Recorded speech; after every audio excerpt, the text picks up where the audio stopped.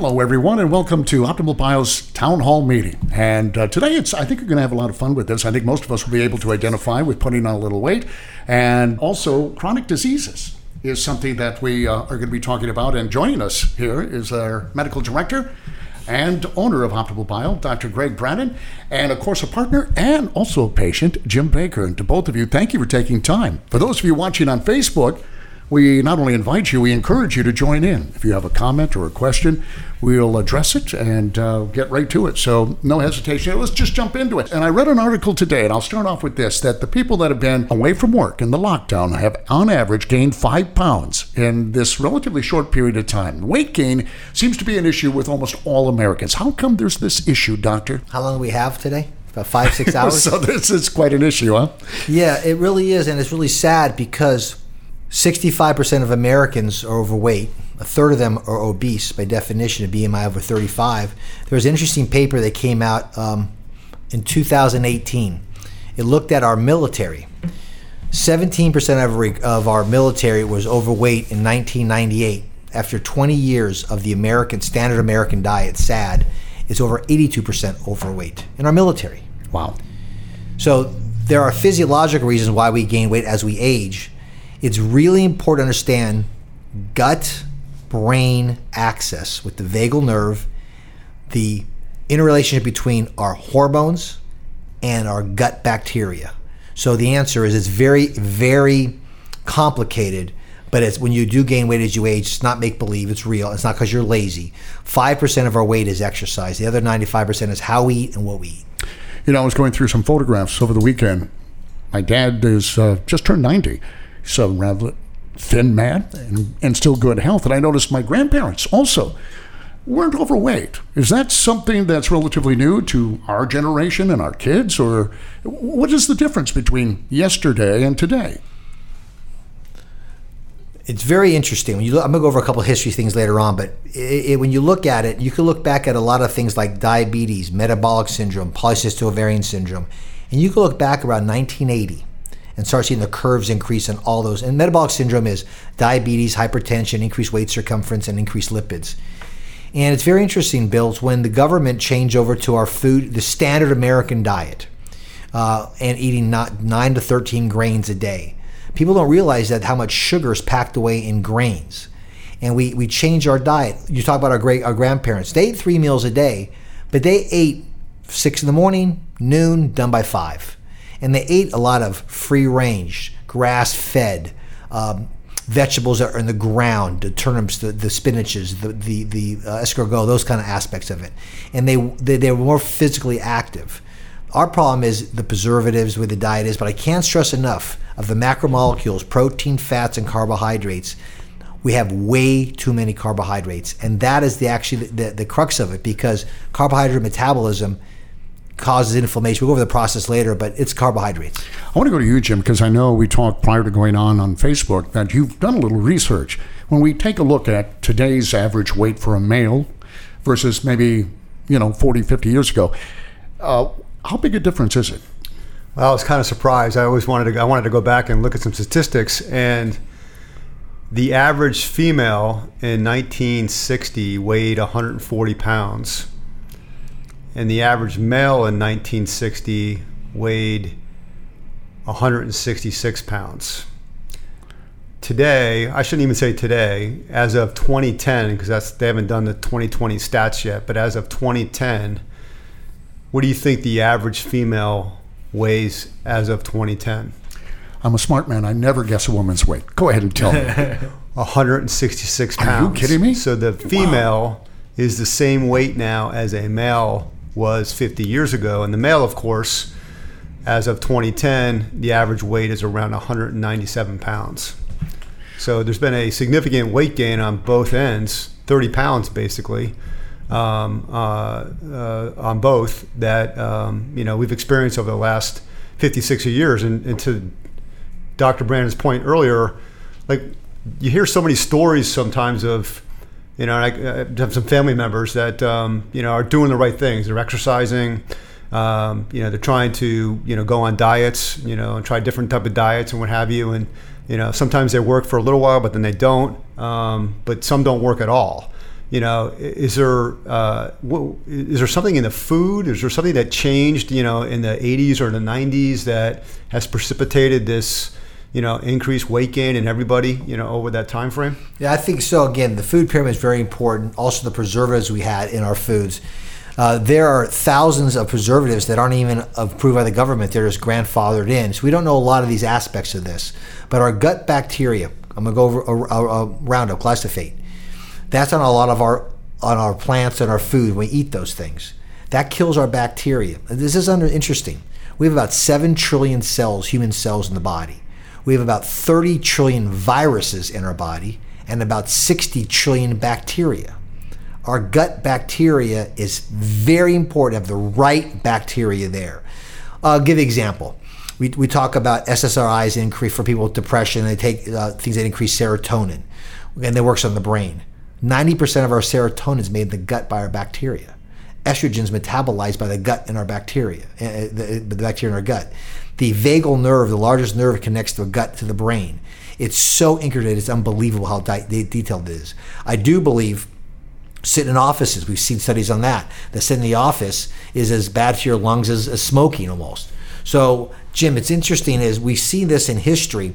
There was a great paper I read about 3-4 months ago that showed men, this is in Europe, in England, from 1850 to 1880 versus men from 1880 to 1920. And it's interesting, they said the average man in the 1850s ate about 3 times the calories we eat today, but they worked much more physical. They ate a lot of free-range hogs and a lot of turnips and greens. And the conclusion was, that how it all tied together was, you had to be drafted to be 5'6". After the Industrial Revolution in England, we started canning meat, canning vegetables. For World War I and the Boer War, you had to be 5'3". They didn't have enough men to fill the void. We see that now today when we get people involved in saying what to eat. And again, the standard American diet, SAD, makes a lot of sense to me. Our forefathers ate eggs. They walked, the greens. So I can't put one thing on it, but I can tell you one thing. There's not one diet for everything. Keto-ish is better for males. Keto-ish, if you have certain heart issues, may not be better. So it's very complicated. It's very important to take a detailed history and look at a food log. People think they eat good. Write down your food for 3 days and see if it is. But back to our forefathers, they ate 3 meals a day, say 6 o'clock in the morning, noon, and 5, they were done. They were intermittent fasting without knowing it. Right. All right. And sugar used to be the most expensive spice additive in general. So like cookies were a big deal or baking was a big deal. But the process of sugar being more available was put in a lot of other things. High fructose corn syrup, we'll get that done to the liver. We go over and over and over again. But it's not. Here's what I want to start with. You're not overweight because you're lazy. I want people to understand that. Okay? They wanted to tell you you're just not working out hard enough. That's not it. That's a component. But what you eat and how you eat is the major component. I will say this. So, I mean, the average weight gain, as I described before, there is a little qualifier, and that is we have gotten taller over the last 50 to 60 years also by about an inch on the female and an inch on the male. So that will add a little bit of the weight gain naturally. But that's a question I want to ask for you. We're gaining weight, but we're still getting taller. Why do we get taller? Nutrition. I mean, we still have great nutrition overall. When you're born, you have this thing called epiphyseal plate in the bone, and that's genetically predetermined. But you could only reach that if you have certain nutrition status. You could see that. You could see how the Americans in the colonial age, when they came from Europe, they were average 3-4 inches taller back then by just being out of the dirty cities, being over here in the air, the way they walked, the way they did the land. So it's not the magical about that. There's a genetic component, but it's actually the nutrition aspect of your food. Now, I'm sorry. I was going to say, well, what about the kids? Are they just the product of their parents' eating habits? I mean, you have some very young kids who are obese. Same issues? Or is there something different going on there? Combination. Dr. Jason Fung wrote 2 great books, one called Diabetes Code, one called Obesity Code. And he goes through that in his studies. He thinks about 60% to 70% of obesity is genetic at this moment. But there's definitely things you can do about that, how your body can use with the right nutrients. We really have, fat doesn't make you fat. Extra carbohydrates do. That's what's important to understand. It's insulin resistance that's the problem. And when Jim asked that question about the height, I think overall we do have It's hard to say this because it's what foods. There's definitely a big push lately and a big move in the last, say, 10, 15 years, not GMO food, free range, that kind of stuff. And that's back to the way we used to eat. Eggs are good, eggs are bad. Eggs are good, eggs are bad. It's important to understand that they are good in the right case, and but it has to do with how you eat. But Jim, when you talk about the height, I can't say one answer, but overall, their sleep is when you grow. How's your sleep? But I think in the next generation or two, we're going to see what happened in 1850 to 1880 in England here now. I don't think we have a lot of guys sitting playing video games 12 hours a day for the dopamine surge. Right. We don't have PE class in schools anymore. Right. I think we may have peaked. And it's interesting. We have one of the most healthy generations in America right now for those who take advantage of what's there. But the ones who don't are one of the sickest generations. Like you talk about height. Regardless of height, the highest risk factor for a heart attack for a male is a waist over 40. Oh, wow. A woman with a waist over 35. That's the highest risk factor because that's an end result of metabolic syndrome. And metabolic syndrome is this insulin resistance where your body has too much sugar. But I want to go over that really important here. We've heard about visceral fat being, yes. We actually have a couple questions on Facebook right now, so I thought I would just jump in. Let's do it. We don't want to jump in. We make sure we're sensitive to our audience and include them as much as we can. Question 1, I'm curious what you would recommend for autoimmune patients who feel like they are doing all the right things, eating a paleo diet, working out on gut health, exercising, sleeping pretty well, on BHRT, and still struggling with weight. Okay. And then the second question is, how does gluten play into all of this? Beautiful. First thing is Dr. Pamela Smith, one of the best functional medicine doctors I've ever heard lecture. She's at the country, we're internationally famous. She says for her autoimmune patients, she does 3 things automatically, no matter what it is. And I'll go over why we have autoimmune diseases. Automatically, the first thing is get rid of gluten. Number 2 is to fix the gut. And number 3 is low-dose naloxone, okay, which is an opiate antagonist that actually has immunological protection. So that's it. But the question you asked here, Jim, this patient asked about autoimmune. So you do all those things. Are you doing those things? Are you with a functional medicine doctor who looks at your particular needs? And it's not just give probiotics. Like for SIBO, small intestine bowel overgrowth. It's not just any probiotic. You first got to see which ones. And the classic test is a breath test for methane and hydrogen. You just don't do it by stool. Stool's not positive. I go all detail on this, but Jim, it's very important to understand this. Every single disease we talk about, every disease, autoimmune, atherosclerosis, it doesn't matter. There are only 3 ways pathophysiologically this occurs. You have a membrane.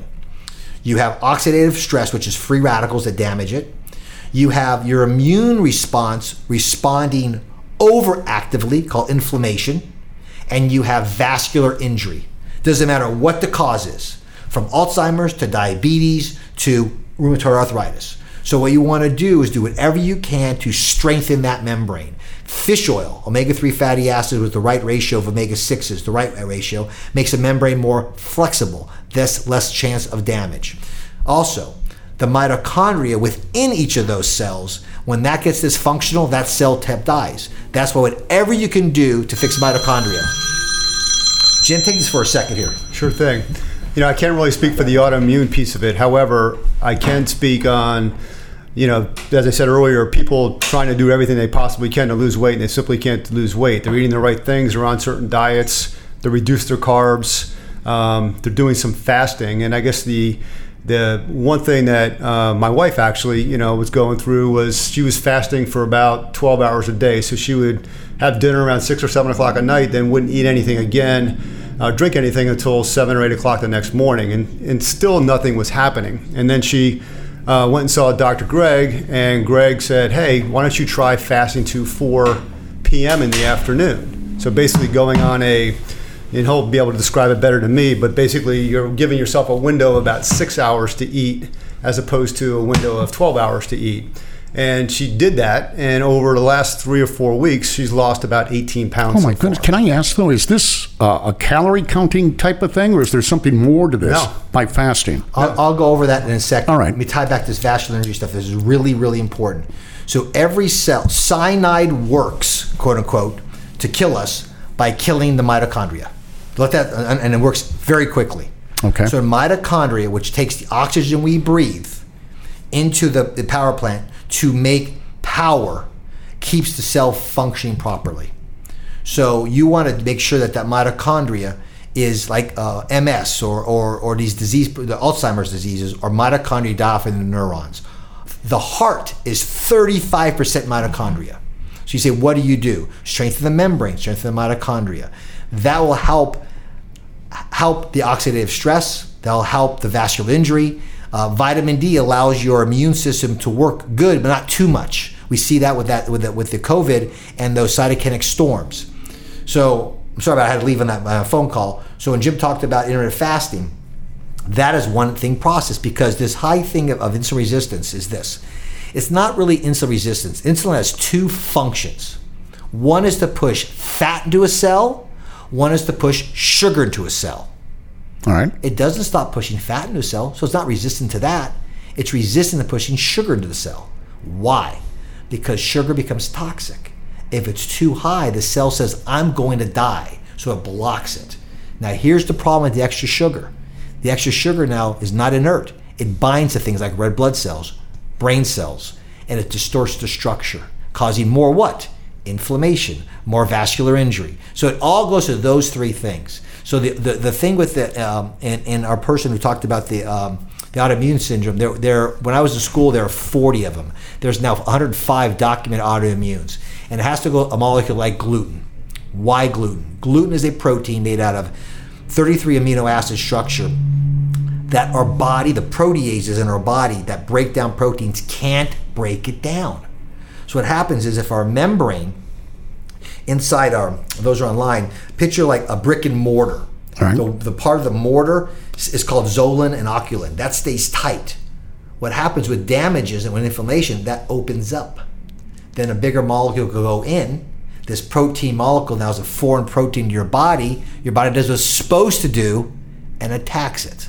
But the problem is there's other proteins in our body that sort of look like gluten or act that way. So you get these things that now they're attacking gluten, but now they'll attack the thyroid. Now they'll attack the joint, rheumatoid arthritis. That's why Dr. Pamela Smith talked about those three things she does: get rid of gluten, fix the gut, and then low dose, so it decreases the immune response. Well, go ahead. More questions I was going to say, if you're all questions all day long. If you're watching, so we want to please. go back to that 16-hour fast, because there was a follow-up question on that as well. But before that, can one eat too much fat?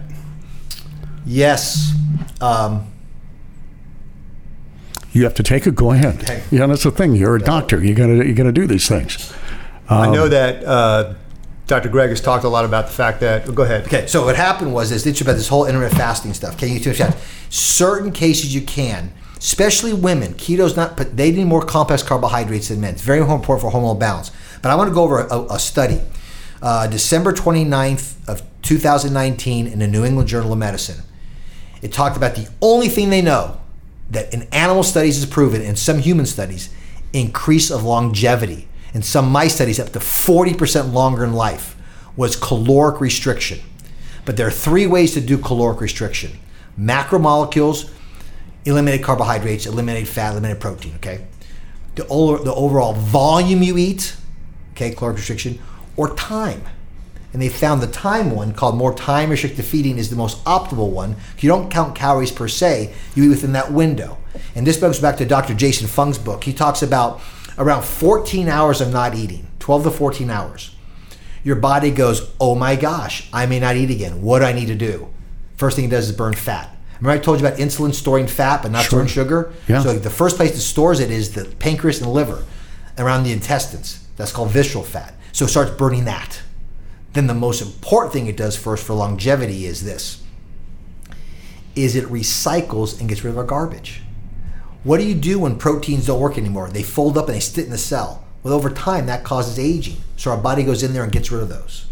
Other things it does is it'll say, okay, mitochondria, you have these walls. We like three quarters of it. The other quarter is dying. Let's replace it. So it's recycling it. That's what our body does. We used to think that brains don't recycle. We know now 40% of it does recycle over a few years. So our body does have to cleanse itself. But that's about 14 hours. And back to we talked about our grandparents. They ate 3 meals a day, but they had 14-hour break. I mean, that's amazing. Why with some patients, though, a 16-hour fast works, but the 12-hour fast doesn't? It's just that the body takes longer to wake up? Probably. We think 12 is the minimum. Dr. Fung's study said 8 hours to 6 doubles the benefits, 6 to 4 doubles the benefits. There are no papers to show how this does over long haul, and there are some people believe in doing 72-hour fast in the cleanse. There's a guy, Dr. Peter Attia, a great website, trained at Hopkins and Stanford. He tries to do a weekend of no eating every month, okay, every quarter. But there is a lot of good science, because what it does is, the key thing, it's recycling, called autophagy. It eats the bad cells. And the big one is the mitophagy, where it recycles the bad mitochondria. So, Jim, back to the whole idea. There's not one thing fits all, but the science shows our body in a starvation, non-malnourished state, 12, 14 hours, is the most optimal time to regenerate itself. And that's where testosterone comes in, vitamins come in. We'll go over that later. So you kind of got scientific for a little bit, which is good. But I just want to, I think I already know the answer to this question, but I just want to make sure we don't exclude the audience. I began an intermittent fasting 16/8 a couple months ago, have done a couple 72-hour fasts. I work out 3 to 4 days a week. I'm seeing some improvement. What are your thoughts on intermittent fasting, and what's the best way to go about it? Good. Okay. First thing is this. Intermittent fasting, by strict definition, is when you don't eat for 24 hours. I like the phrase time-restricted feeding better. And within that time, eat healthy fats, then proteins, and then carbs. We talk about carbohydrates increasing insulin resistance. So does protein. Not as much as carbs, but so does protein. And your body only absorbs about 20 grams at a meal, and only half of that absorbs. So you can overdose on protein. People don't think you can, but you can. So back to your thing, the best way to start. It's not one size fits all. That's number one. Your body has to do with this thing called ghrelin and leptin, how you're hungry or not hungry, and you're going to get some of that at the beginning. I would find something that's comfortable, Jim.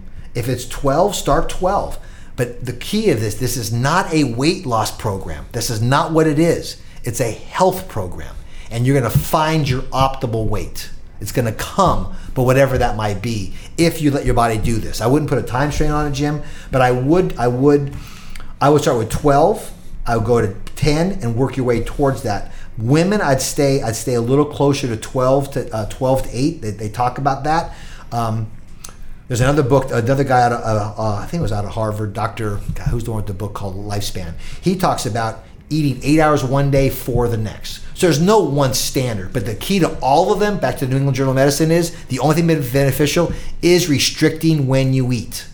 All right, okay? So just to underline this, you're not talking about a weight loss program here at all. No. This is all about overall health. Yes. It kind of goes back to what we've been talking all along about in our other broadcasts too, is that every individual is different. So a 12-hour fast may work for somebody, but not for everybody. And a 16-hour fast may work for somebody and not for everybody. And I think the important thing is you got to give it a little bit of time. You got to try it out for a period of time, maybe a week or so, to see if you're seeing any results. On that note, when you talk a little bit more, you talked earlier about keto. What is the keto flu, and what do you do if you get it? Okay, beautiful. Okay, your body makes these things called small chain fatty acids in the gut, back to our gut again, which are very important to protect our lining. And bacteria make those. You have 2 major bacteria, lactobacillus and bifidobacterium. Those are the 2 major groups. So and they actually make these 3 short chain fatty acids: butyrate, propionate, and acetylate. And what happens is that's in the gut. Now, in our body, ketones are energy, like glucose is an energy source. Glucose, your body utilizes it and gives us energy.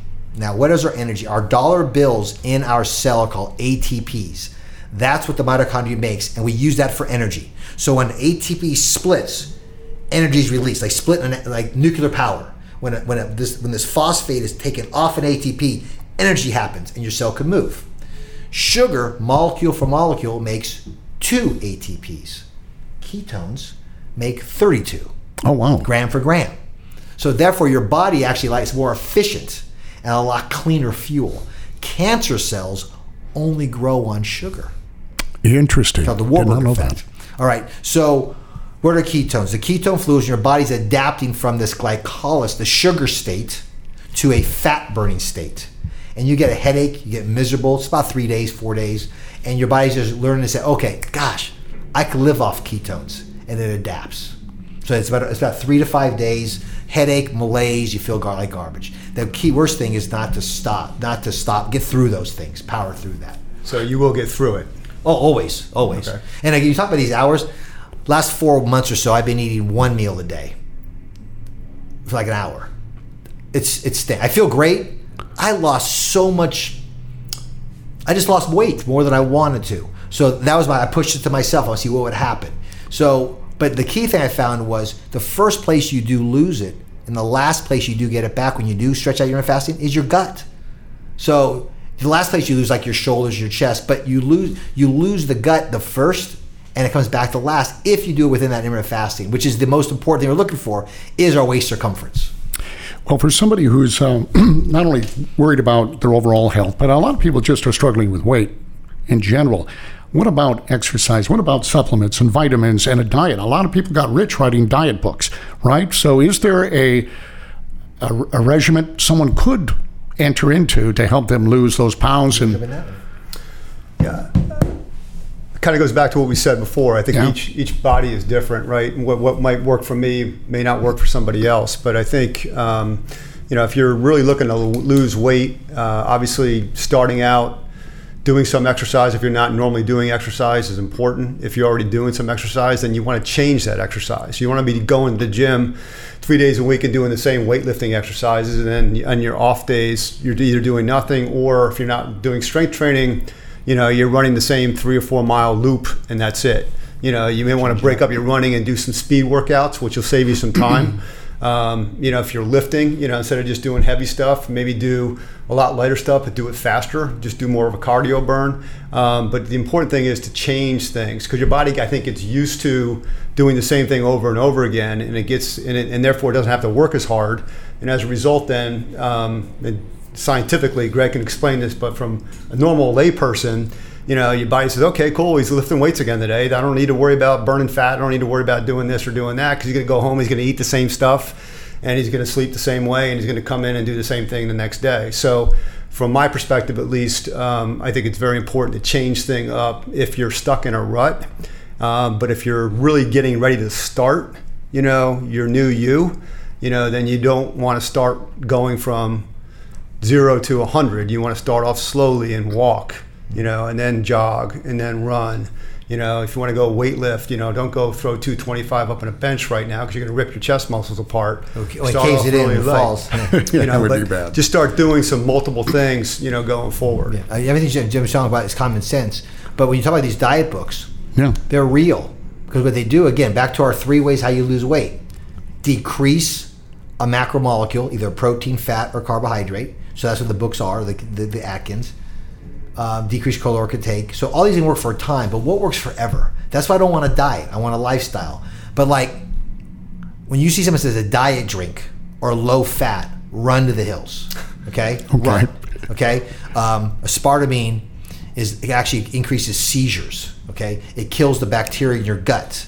And then it's so 600 times sweeter than regular sugar that your body is starving for more. It actually becomes starvation. In fact, there's a thing called fatty liver, which you know from alcoholism. There's one called non-alcoholic fatty liver. It's actually from fructose and which is a pentapeptide sugar, and from these fake sugars that actually make fat build up in your liver. In fact, Duke calls it alcoholic liver without the buzz. So it's really important to understand that you want fat makes you skinnier. Carbohydrates don't, right? That kind of stuff. So I think it's important, again, is to get, I don't think you need a doctor for this. I think you just got to start reading a bunch of stuff about what makes sense. Jim brought a point. He talked back about 50 years ago. We look back at pictures of our grandpas. I'm going to do a story, a little interesting story. I was watching a PBS story about 4 or 5 years ago on Walt Disney. And just about how he built it, what he did. But a little thing, when he built his, in Burbank Studios, he built a sand volleyball pit. They loved playing volleyball. He loved playing volleyball. So in the background, there's playing, all these engineers, all these artists are playing volleyball with their shirts off at lunch. Everyone's a 6-pack. And and they're thinner, but their core was important. And it's like, wow, something did happen. And there to make our life easier. That movie, the other thing, WALL-E, right? That Disney movie WALL-E. Right. We got so great. We just lay in chairs, we move around, we miss it. walking, activity, reading, thinking, that's important. So what I want to hope to do is impart the 5 things you need to do.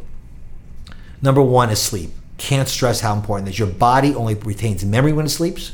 Your body only recycles when it sleeps. It only grows when it sleeps. It only heals when it sleeps. Sleep.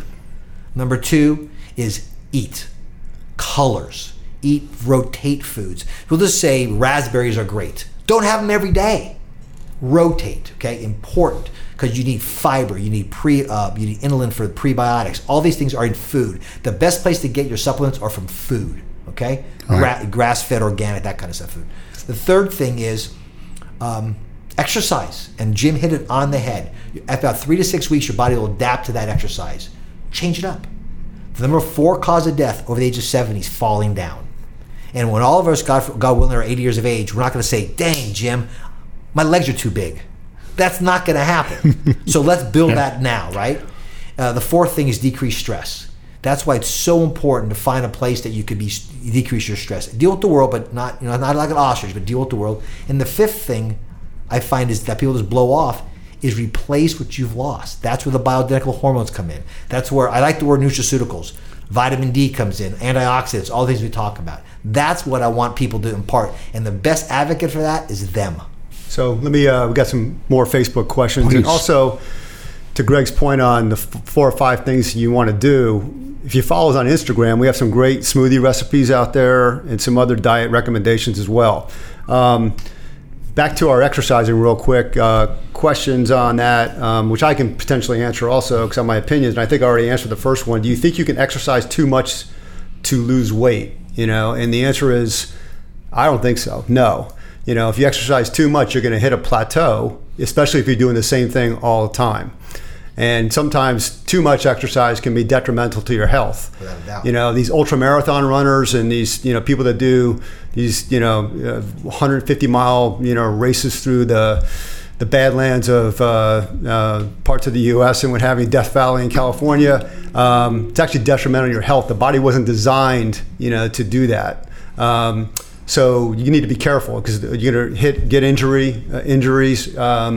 There's no studies out there that have said that the ultramarathoner lived to be 90 and the guy that, did normal exercise and changed it up every once in a while, lived to be 50. There isn't any data that shows that, a crazy exerciser is going to live longer than somebody else. Jim, actually, there's more data on the other thing. Remember the 3 damages I talked about? Right. Ultra athletes, it's oxidative stress. They got to take extra glutathione, got to take extra vitamin D because they're, like he said, their bodies can't adapt to do it, but there's harm to that long term. As we age, jogging's the worst thing to do. Sprint or walk. Okay, jogging's the worst on your joints. So exercise, yes. My wife said everything in moderation, right? That's the key. It's funny you mentioned that because the next question is, will your body store more weight if you do an endurance exercise? And the answer is yes. If anybody has watched a long distance race like a marathon, or you participated in a few like I have, there are heavy people running marathons. I have never seen a heavy sprinter. So I think that answers that question. It says up there real quick. I'll Mark Sisson wrote a book called Primal Blueprint. Right. He has these twins from Germany that are Olympic athletes. One was a decathlete and one was a cross country runner. Look at their bodies. So I want to go back. You had mentioned before about some of these diet drinks and what happens to, I guess, a hormone in your head or what have you that could potentially cause seizures. Yep. You hear a lot about people in general that had no issues with any type of health, and all of a sudden they're having seizures. At 25 or at 50 or whatever, and you don't know what's causing it. You go to a regular doctor, they run a bunch of tests and say you're fine, and just don't drive a car for 6 months and then you're good to go again. But you mentioned something very important about that, and then the question came up is, what is your opinion on Stevia? Stevia is natural. Okay, so let's talk about that. But before that, let's just go into the seizure thing in a little bit more detail. And with these diet drinks and some of these things that we're ingesting that we don't even know we're trying to ingest. Aspartame is actually an amino acid alcohol. It actually looks like a neurotransmitter in our brain, so that mimics it. It decreases a thing called GABA. Glutamine is an excitatory part of the brain, and these fake sugars increase that. So that's what happens. And the treatment is to give the body have a keto diet. It almost eliminates people with seizures. Okay, first thing to do if you have a seizure now is put you on a fat-only diet for your brain, and then put you on all the other things we talked about, the supplementation. So that's important. Stevia, if you're going to do something, do it natural. I think stevia is a natural leaf. You got to watch out. There are some stevias that are manipulated that aren't that good, but natural leaf stevia is fine. But sugar, natural sugar, is still the best in proper things. And remember, it's the sucrose, which is a glucose and fructose molecule together, is worse than pure sugar, which is just glucose. It's the fructose that actually causes more damage. And you asked about these drinks. If you eat an apple, the amount of sugar in that apple is equal to the sugar in the juice. The sugar will not get to the gut. It's absorbed by the fiber in the gut. You drink it, it literally gets to the gut. And that's the increased risk of colon cancer. This was on Peter Attia's show. He's world famous GI doctor on this stuff. So these actual polyps will grow because now inside the lumen, there's actually fructose lining it and growing it. So again, drinking apple juice or a Gatorade or those things, Jim, our body was not built to literally have a direct access directly there of pure sugar. Okay, it's meant to be digested from the mouth down, broken up, and the fiber around the glucose and the fructose in a fruit is completely different than these Gatorade and these fast sport Coca-Cola, those kind of things. Back to stevia. Gut issues with that? It can be. They're being gas because but it's a natural one. Again, stevia is the best of the fake sugars because it is a natural leaf. Okay. We don't want the alcohol ones. And as we're talking about drinks, alcohol. You know, we've read everywhere that a glass of wine at night is good for you. Yet alcohol causes inflammation. Yes. So talk to us about that. Wine may have different things, resveratrol in it, that actually protects the mitochondria. Alcohol. There are certain people that have this fungus in our body called, I always mispronounce it, so it's an S, Saccharomyces. It's brewer's yeast. And some of us have it in their gut naturally. If they have that in their gut naturally and they have a pizza, they'll have a legal breath of being drunk. So if the gut is the key to that. Back to stevia. Certain stevias do affect certain people. It has to do with their microbiome of their gut. So nothing's like the safest thing is what our body's used to at relative things, which is natural sugar, right? But you want to make sure that it's not. You want it within a fruit, within a vegetable. When this whole idea of calories in, calories out is fallacy. 100 calories of broccoli is different than 100 calories of jelly beans. So that's why it's important. Whole foods is the best way to go. Well, it sounds like all of this is an adaptable body, that you can have a poor health or eat poorly and have an overweight body. It adapts to whatever it is you're putting in your body. 1 or 2 town halls ago, we brought this up.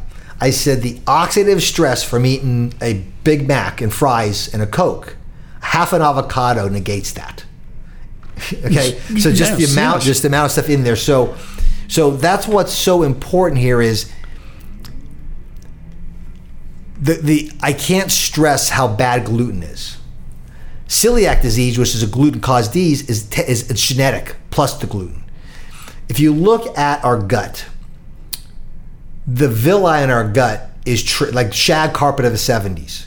When those get blunted, you don't absorb or you get malnourished and malabsorption. That's why everything, and again, our gut literally talks to the brain via the vagus nerve. That gut-brain axis is everything. So I want people to stress this, how important the gut is. Our gut is our largest organ exposed to the environment. It's the skin inside. You would not walk around with cuts all over your skin and think you're healthy.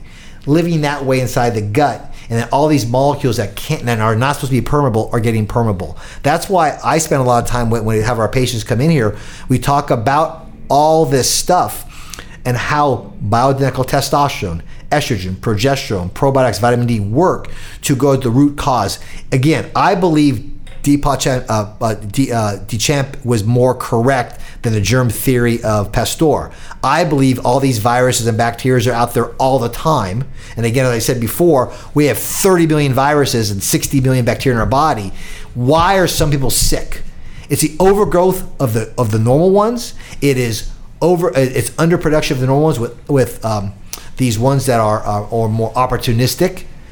Our immune system is the key. So I want to we need to move on to chronic disease Yes.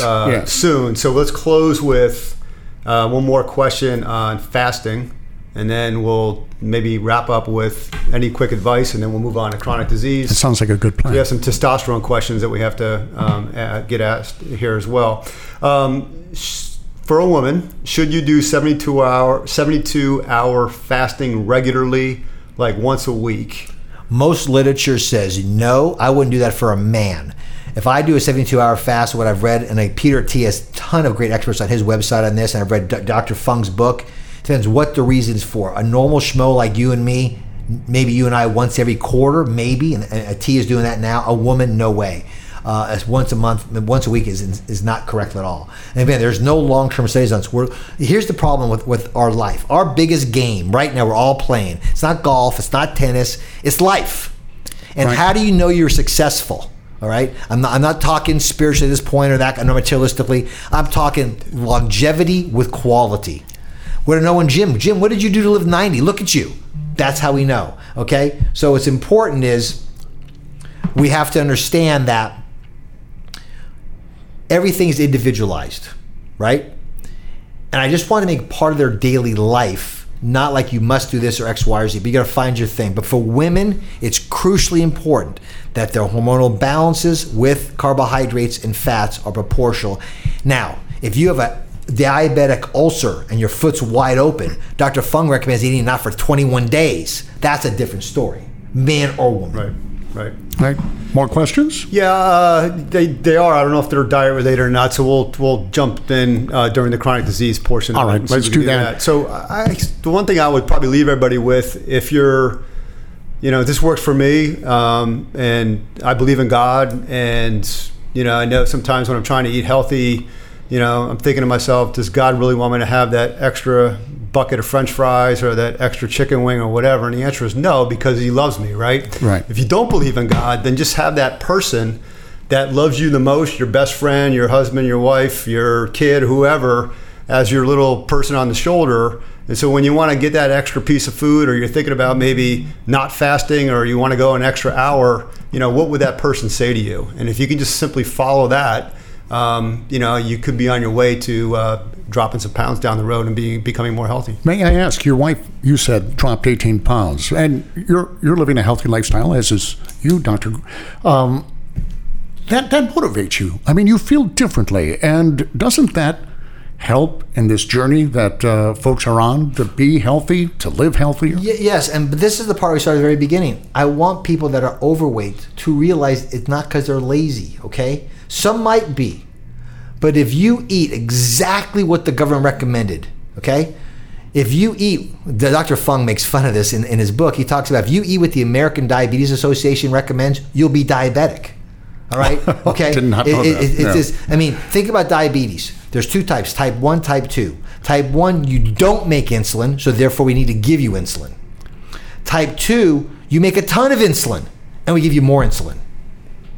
Read the books, more thing. But the thing about it is this, though. This is important to understand. Is if you who controls that diet, who controls that thing is I don't want centralization of a diet. In certain areas, I've been fortunate. Jim's been fortunate. We travel the world.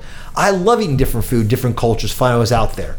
But they're all at the core of the basis ones. You look at the place that live the longest, Greek islands, off Okinawa. They're vegetable based.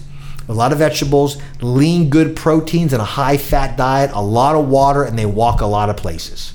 All right? The places that are sedentary, eating the preservatives, the packages, that's our problem. So sometimes it's not caloric that problem, it's the quality of that caloric aspect. Any final thoughts, or do you want to move on to, not only do we have I'm going to surgery in a few minutes, so yes, that's why I just got text. All right. A weight issue in here, but we also have chronic disease, and that's been highlighted because of what we've been going through recently, that those individuals are more vulnerable. What kind of chronic diseases do we see that has become more normal than not? And that's the thing. I love you said the word normal. A chronic disease is not normal. Right. But they're all over the place. Yes. I go back to the three pathophysiologies: oxidative stress, immunity, inflammation, and vascular injury. What do we do? I'll give you an example. What's our first line of defense our immune system has? Ready for it? Cholesterol. It's a big sponge that sucks up viruses. But wait a second. I hear that's bad. Exactly. I heard cholesterol's exactly. bad. So that's why it's so important to to start doing and digging your own research. Okay, if your brain keeps 25% of the body's cholesterol, and the brain's virtually 100% fat, there'll be some benefits to this. I don't go down the cholesterol path, but chronic diseases, I believe, goes back to gut health. The bigger molecules getting in our body that should not go in there. I think a lot of these chronic infections are autoimmune, like Hashimoto's, atherosclerosis. Dr. He's at Vanderbilt. I forgot his name. Phenomenal thing. He says atherosclerosis is an inflammatory disease. We know that doubt it is. The vascular injury occurs, you get an immune response, and our body attacks that area. It's an immune response, not a high cholesterol. That's a byproduct of being there. So again, we got to decrease oxidative stress, free radicals. We got to decrease our immune system overreaction to react properly. But chronic diseases smolder, right? All the time. Are they related? 100%. I mean, these two topics are obviously related. 100%. So we talked a lot about healing with food. Obviously, we do hormone replacement therapy here and what have you. How does that affect chronic disease treatment? Beautiful. Back to our oxidative stress. What decreases free radicals and how our body works? Testosterone. What actually makes the vascular endothelium stronger? Testosterone, estrogen, progesterone. What actually helps the immune system work properly? Our testosterone by keeping the mitochondria healthy. In fact, the COVID thing, the paper out of Italy showed 70% of people that died of COVID had low testosterone, 80% low vitamin D. All right? So again, testosterone is the gasoline that makes every cell function. And when I say testosterone, estrogen, progesterone in the proper levels, both male or female, they are anabolic steroids, which means they are pro-growth. Catabolic means break down. You need that too, such as cortisol, for short periods of time. The problem is our adrenal system is all the time, so we're getting breakdown more than we're getting build back up. That's why it's important to get our adrenals balanced by balancing our other stuff. But again, you can't run your Ferrari, Jim. You can wax it, you can armor all it, you can do everything you want. I mean, it looks beautiful. You can't drive it without gas, and we're the gas. Well, Jim, if you have questions, jump in. But let me ask you this. Those people who are living with these chronic diseases have been told, you got to live with it. I mean, this is the way it is. I mean, is there hope for people who are watching on Facebook right now that these diseases can be eliminated? I believe we're always have diseases, okay? Right. I believe we do things, we should look at places and populations that don't have as many, okay? Dr. Lungo at USC wrote a great book on longevity, looking at these areas of the places with the most centenarians, 100-year-olds, and what they do. And it's very interesting to look at all that stuff, but it comes down again to those processes, Bill. And again, I want us to do the thing I'm looking for, very important to understand, is that if you're looking for one thing, again, we'll use the example of penicillin. I got a bacteria, penicillin breaks the wall open, and I kill the disease. Great. I don't believe that's how the body really works. Magnesium affects 300 enzyme functions, zinc 100, vitamin D 1,000 genes, not just processes, 1,000 genes. I think the future is going to be those three pathophysiologies and doing things that decrease inflammation, oxidative stress. Exercise is one of them. Sleeping is another one of them, and the right foods. Rapid fire real quick because he has to get going. Yep. Back to testosterone real quick. We obviously do the pellets here. Why not do the shots? Beautiful. Two things. The first study and the longest study was done on pellets was in 1935 on a woman, 37 on men. What I want to do is mimic our body's production as best as possible. People say that the shots are bioidentical. They're correct and not correct. The molecule, 17 beta testosterone, is bioidentical, but it's bound to an ester, another molecule. That's not. That must be cleaved. So the half-life is 3 days. It goes up, it goes down. And the roid rage, the anger, is when it's dropping, not when it's high. So there's a peak and valley. Creams don't get nearly the volume you want to get to the proper levels. The pellet mimics our testicle production or ovary production in a beautiful steady state that lasts 4 to 6 months. So it's constant. That's why. So we mimic our body the best we can. Yeah, and they don't have to see you once every 4 to 6 4 months or 6 months as opposed to coming in every week for shots. This is a glutathione question. Does it keep your body from making it naturally? No. It actually, glutathione, you don't actually take, your body needs for a couple things. You take N-acetylcholine in our body will convert it to glutathione. Glutathione, back to our oxidative stress, gets rid of free radicals. But it's a cycle here. Glutathione, vitamin C, vitamin E, and coenzyme Q10 are all free radicals, scavengers, okay? In fact, vitamin C is the refueling for the other ones. So if your body's not producing enough from your diet, where it comes from, therefore IV hydrations, IV glutathione is 100% absorption rate. PO is about 30% absorption rate. So the answer is no, because your body needs those to make it. Okay. Any opinion on PQQ? Have read it could be a substitute for HCQ. Yeah, that's interesting stuff. That's it's another free radical aspect of it. There's a lot of literature on that, but it goes back to mitochondrial health. I would not say it's a replace. It may be you could use it with it. Okay. And were you referring to Dr. Litton at Vanderbilt? No, not Litton. No, okay. It's I know his name. Mark. It's Mark something. Great. Anything you want to leave the audience with today? I did get Science-y, which I love doing. Okay, and I think it's crucially important. We could talk about it and make it simple, but the complexity of this should not scare us away.